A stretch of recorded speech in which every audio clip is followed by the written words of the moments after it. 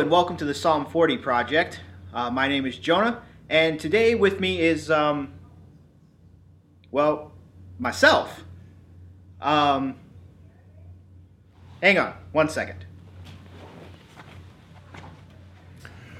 Welcome to the Psalm 40 Project. I'm Pastor Mike, and today with me is Jonah Gollahue, and he's handing off the interviewing baton to me today. So, Jonah, it's good to be together. Yeah, we haven't done this in a little while. No, and we made it to this point finally. Yes. I mean, we'll talk more about how this developed, but it was quite a while ago when we kind of brainstormed this. It's been, over 6 months or so? That's right. So, yeah, it's great to see the reaction that people have been giving it. So, Jonah, the burning question on everybody's mind is this. Oh, there's a burning question. There's a burning question when it comes to you, and that is this. How does someone who gets an MDiv at Calvin Seminary end up being a communications coordinator of all things, rather than a traditional pastor? Yeah.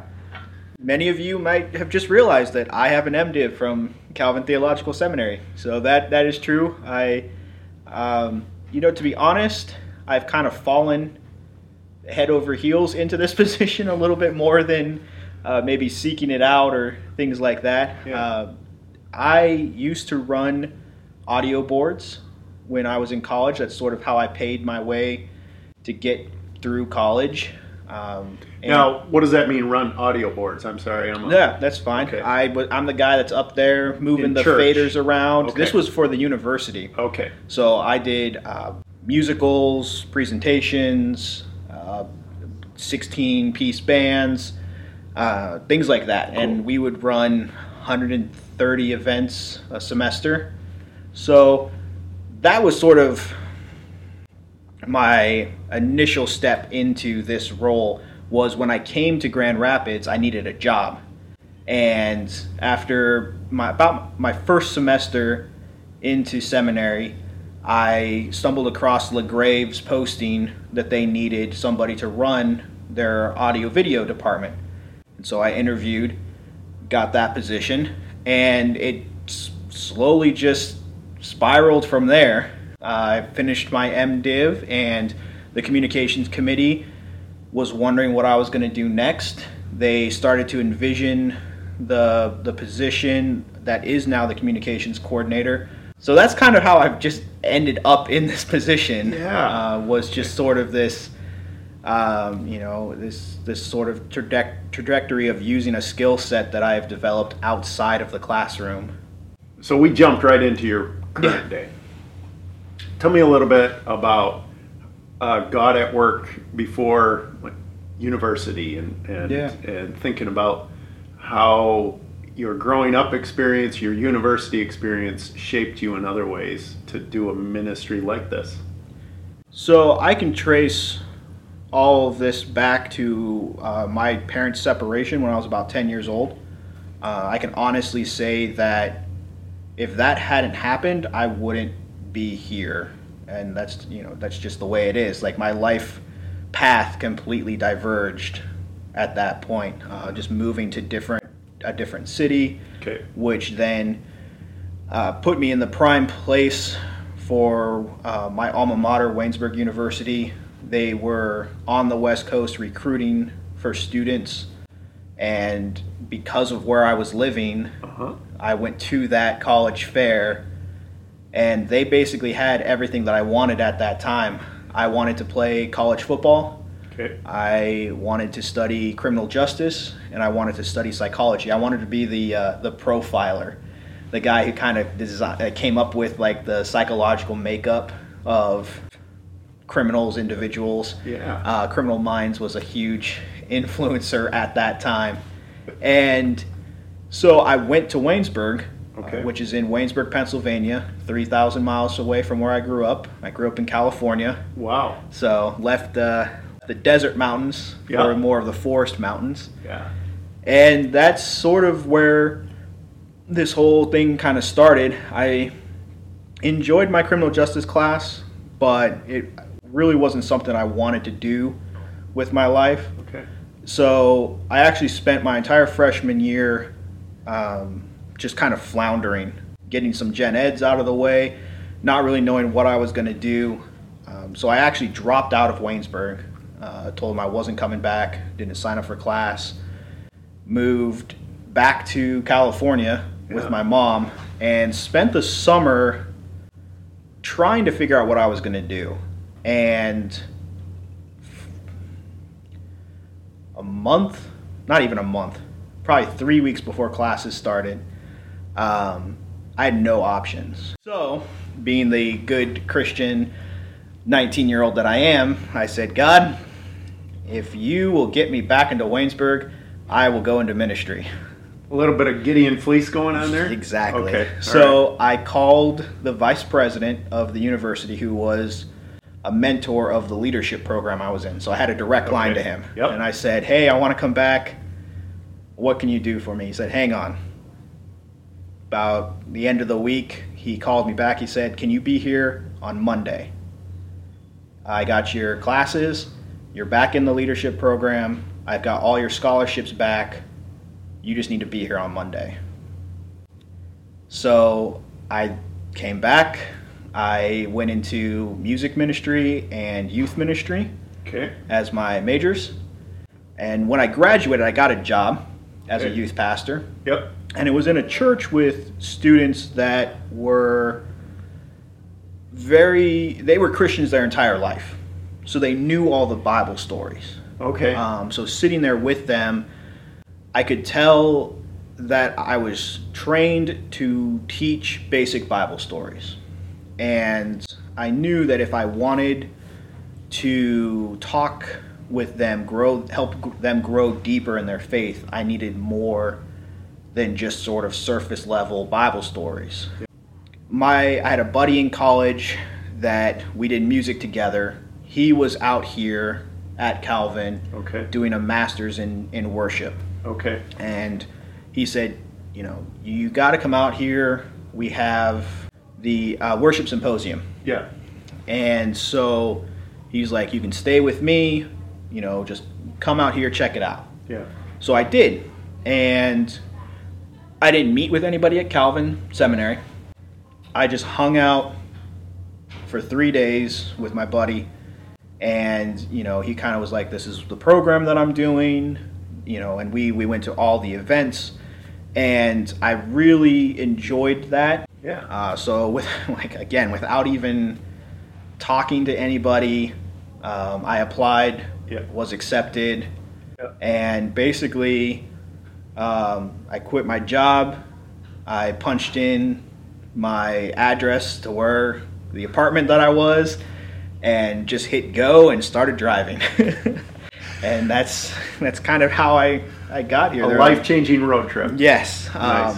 There are a lot of closed doors. Yeah. I don't necessarily have my language isn't that necessarily of God's calling. Yeah. That wasn't something that I grew up with. And so, but I can definitely look and point at different aspects and be like, there's definitely a spot there. So I want to circle back to you have the vice president who was overseeing that leadership development program at your college. So what other people has God used in your life to steer and guide and direct? My music director was probably one of the biggest influences. I really struggled my last year trying to figure out what I was going to do next. I looked into different programs. I thought about even doing a music degree at a different university, so spending another 2 to 3 years doing an undergrad music degree to pick up all the classes that we didn't have at Waynesburg. Okay. And she was really good at offering me space to talk about that stuff, and then just encouraging me to try different areas. Nobody really said, "Oh, Jonah, you need to be a pastor." Right. But I always had a heart for high schoolers, and it's developed into even college age ministry. And I was also exploring things on health and fitness. Okay. And like, what does the theology is there a theology around that? Yeah. Okay. So I don't there's nobody really been in my life that was like, oh, Jonah, you'd be a great pastor. My preaching professors at Calvin thought I was a good preacher. Yeah. That they said you'd be good at doing this. Yeah. But the thing is, I never really found the balance between joy and stress. Yeah. When it came to preaching, Mm-hmm. was much higher on the stress level. Okay. We've listened to Peter kind of talk about preaching and how Right. much he loves it, and it brings him joy and life, and it brings me nothing but pit stains. Yes. There you go. So, a couple years into seminary, I realized like that was not going to be for me, and so now it's trying to figure out. Try to listen to those around me, do some praying, with what do I do with all of this skill, like all of these skill sets. Skills. And that's sort of where, this is kind of the place where all of that comes to fruition. So, as you think about all the spectrum of gifts then that you bring to ministry, in ministry here, I'm wondering how are you thinking now about a theology of communication? It wasn't on the sheet, I recognize that, Yeah. but you and I have talked a little bit about that, and we think, and I know you think it's important. How does a church? Maybe I'll say it this way. Is there something about being the church that challenges that we have an opportunity to communicate the gospel, through social media and through live streaming and podcasts? How is it the same? How is it different than, say, how Meyer Thrifty Acres would do it? I think you kind of hit the nail on the head there, is that we do still have something to communicate to the world. The gospel message has been spread, from the Jerusalem to Judea to Samaria to the ends of the world. Well, technology now allows us to get further to the ends of the earth. Yes. Yes. And I think we do it in such a way that we're not trying to push a product, whereas any sort of other media, any sort of other marketing communications, they're trying to get you to buy something. Whereas the church is, yes, it'd be great if you came and be a part of this body of believers. We want you to be a part of the family. However, it's more about telling God's story than LaGrave's story. Like, yes, we are going to tell LaGrave stories. Yes. But the point of doing that is to tell God's story at work here at LaGrave. And that's sort of the invitation is, we are still telling the gospel story. You don't have to buy something. That's the whole gospel, right? Exactly. It's freely given. That's right. Yeah. And I think that's sort of the way that the church looks at it. I'm not all churches, right? But I think as LaGrave has sort of stepped into this realm, that from the beginning we've wanted to tell God's story, and all the stories that God's doing here, and it's a lot. That's right. In fact, I think at the start of this, I was really skeptical, personally, about social media and the impact and how do you. But I think probably it was in conversations that we had together about thinking of this in terms of storytelling that I began to come around and see the potential for this. Yeah. So talk a little bit about what have you learned from an analysis perspective about our reach. How does social media how are we reaching beyond the four walls of our church with our social media work so far? Yeah. What are some things you've learned? So far, I think the beginning of this was sort of the live stream. Okay. And I've actually known some churches, even in the area, that have tried live streaming and it died. Okay. And I think that's because, and I think what makes LaGrave's so successful is that from the beginning, it was about reaching our members who couldn't attend the church versus, well, we want to get ourselves out there.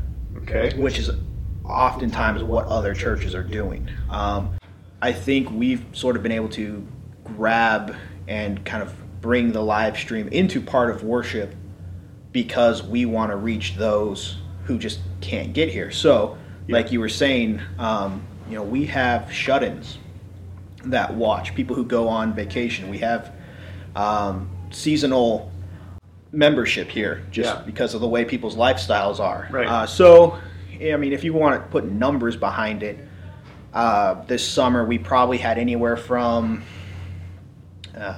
50, 60 to 100, maybe 110 views. Okay. And when it comes to that, I like to double the number of views to try to get us a rough estimate on people.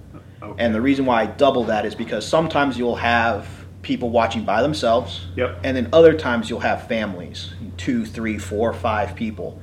So, on average, we're probably reaching 120 to maybe 180, 200 people with just the live stream on Sunday, and that's with all 3 services. So there's about, that number kind of correlates to who want to be a part of the church service, but for circumstances can't, sick children, things like that. Yeah. With that, we've branched into even YouTube live streaming. Yeah. And some of that I was just like, I want to make this more convenient for those with smart devices, whether you have a smartphone or a smart TV, things like that. The funny thing is that we have very few people who use YouTube just within our own church. They probably don't know about it. They don't, they're comfortable going through the website. But we get more watches than what happens on Sunday. So we'll have maybe 3 to 5 people watch on YouTube on a Sunday. Yeah. I'll go back and look at the video and we'll be at like 15 or 20 or surprisingly somewhere upwards of like 35. And that's because LaGrave's content somehow gets mixed into YouTube's algorithm, and it's then suggested to other people that this might be something they're interested in. And so I'm pretty sure most of our YouTube audience are people who don't know much about our church. Wow. And they're just stumbling across the content. And that's sort of the way Facebook works as well. Okay. We put something out there, and then by people liking it, sharing it, commenting on it, it gets further and further spread. Okay. And that means that people not associated with this church sees some of that content out there. Okay. Oftentimes it's going to be people with some sort of Christian background. Sure. Again, analytics works that way. Yeah. But it will come across to people who don't know anything about our church. Yeah. So that's sort of where we're at is, we're stepping into this realm. Next step would be putting some dollars behind Facebook, behind Google, and, spending a little bit of money on advertising and getting ourselves out there. But for the most part, we've stepped into that realm. We're getting the message out there further than what we could do with just preaching on Sunday. So this is a curiosity question for me, and I think maybe members of our church would be interested in this as well. We've been talking about our reach and reaching to the ends of the earth. So Yeah. can you tell, is there any analytics that come back like some crazy far off place that you said, wow, they watched our live stream in? Yeah.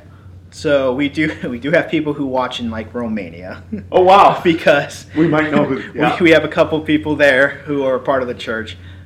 So that's, I can't see it anymore because we changed providers. And before it was kind of fun because you could kind of see around the country. The interesting thing, because YouTube and Vimeo don't necessarily show you that content, our podcast, which for those of you who don't know, the podcast is the sermon in a way that you can listen to it on your smart devices through your podcast app. You can listen while you're going driving down the road. Exactly. That's what we've done. That is actually getting an international reach. Oh, wow. And I see things like Mexico and Spain, a couple other countries like that, that it is getting out there to other countries that we really don't have any connection in. But I can tell that these people are watching or listening in a fairly regular way. Okay, that's exciting news. Yeah. Wow.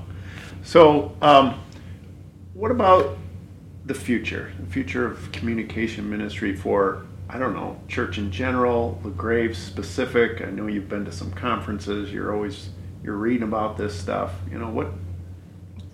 Dream a little bit about the future of communication ministry at LaGrave. Yeah, that is an interesting question. I think for starters, it'd be good for us just to keep honing what we're already doing. Spend a little bit of time making sure that our audio quality is as good as it can be. Our video quality is as good as it could be. That's mainly my main focus right now.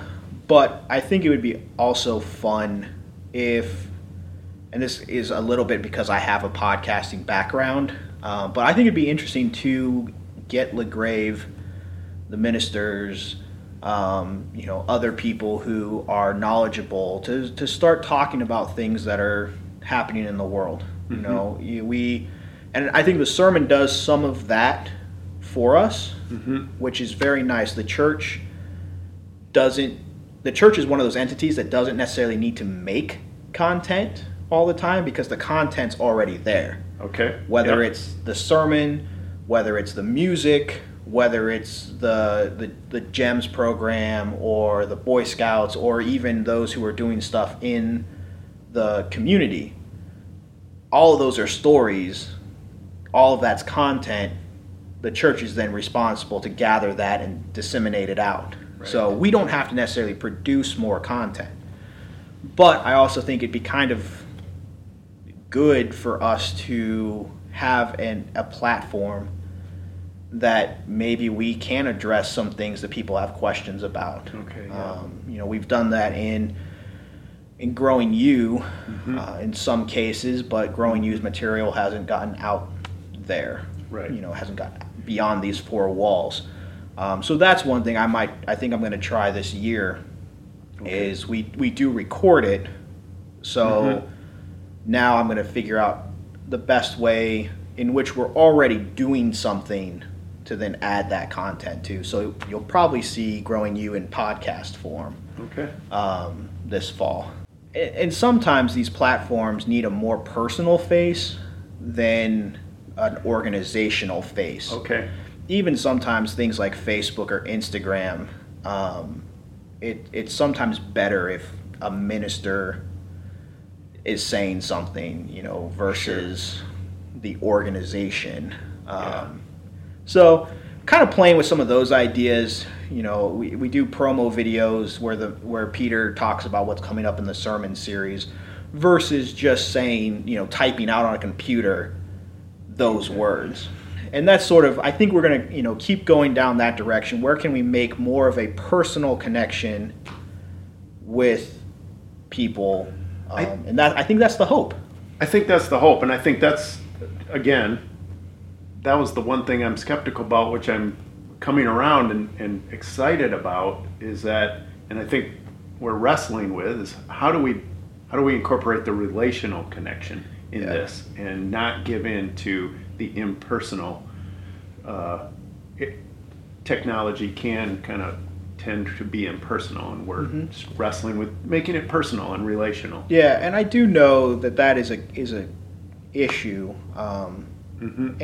But there are a couple stories out there of people who watched us live streamed us and have become members and now attend the service instead of watching it online. Yeah.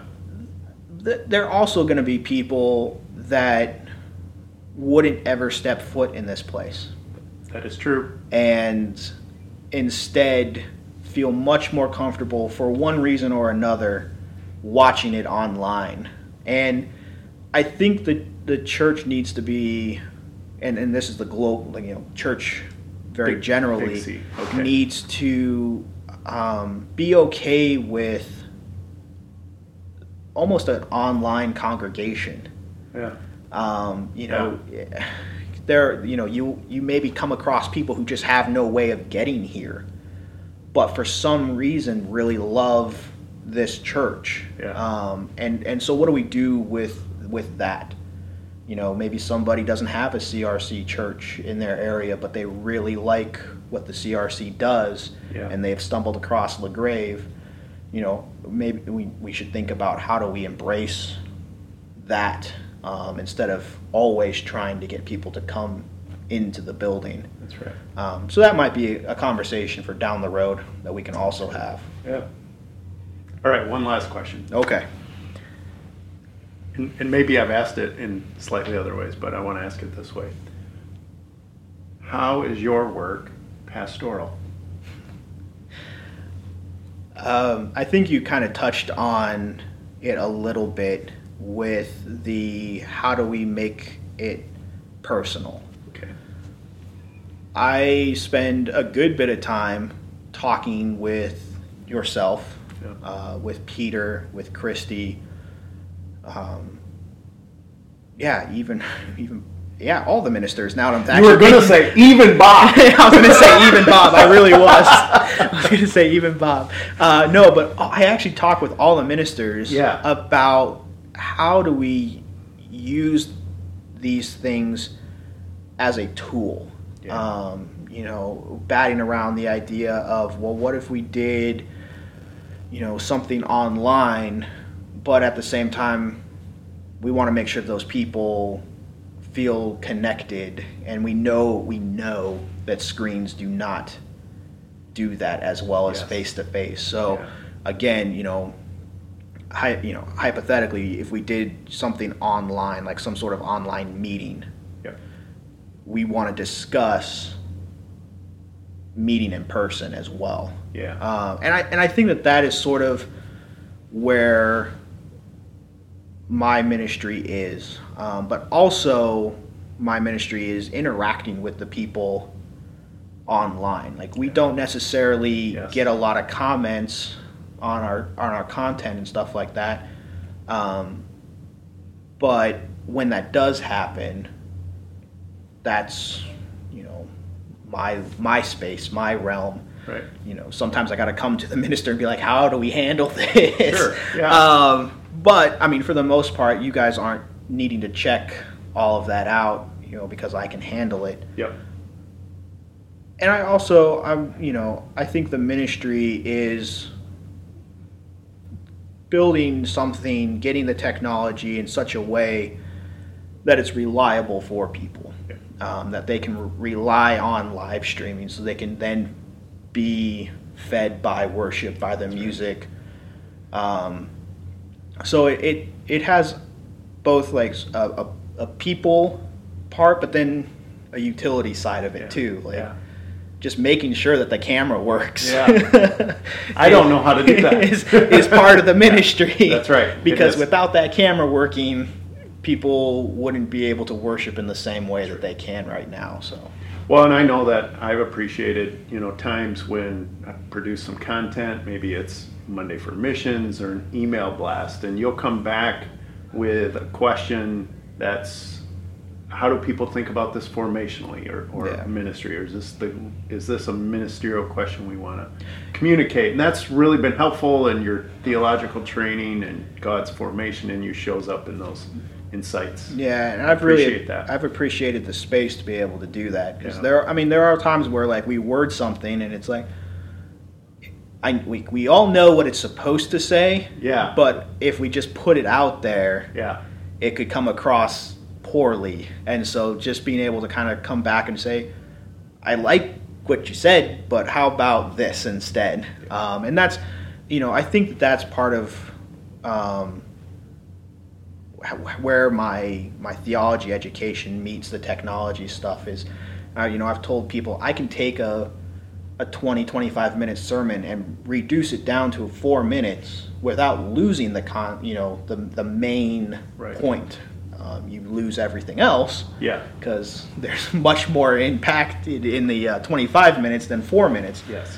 But if we wanted to get something out there that people online might watch, a 4-minute video is going to do it versus a 25-minute video. But it's all because I understand how sermon writing goes, Exactly. and I understand the theology that the minister is trying to That's right. get out there. So it's a very trailblazing venture that I am on right now with everybody else in the office. Well, Jonah, I know I speak for my colleagues, for the rest of the congregation. We appreciate the work that you're doing in our congregation, and we're glad that you're here with us. So, thank you. Yeah, thank you, Mike. Thanks for participating in this interview.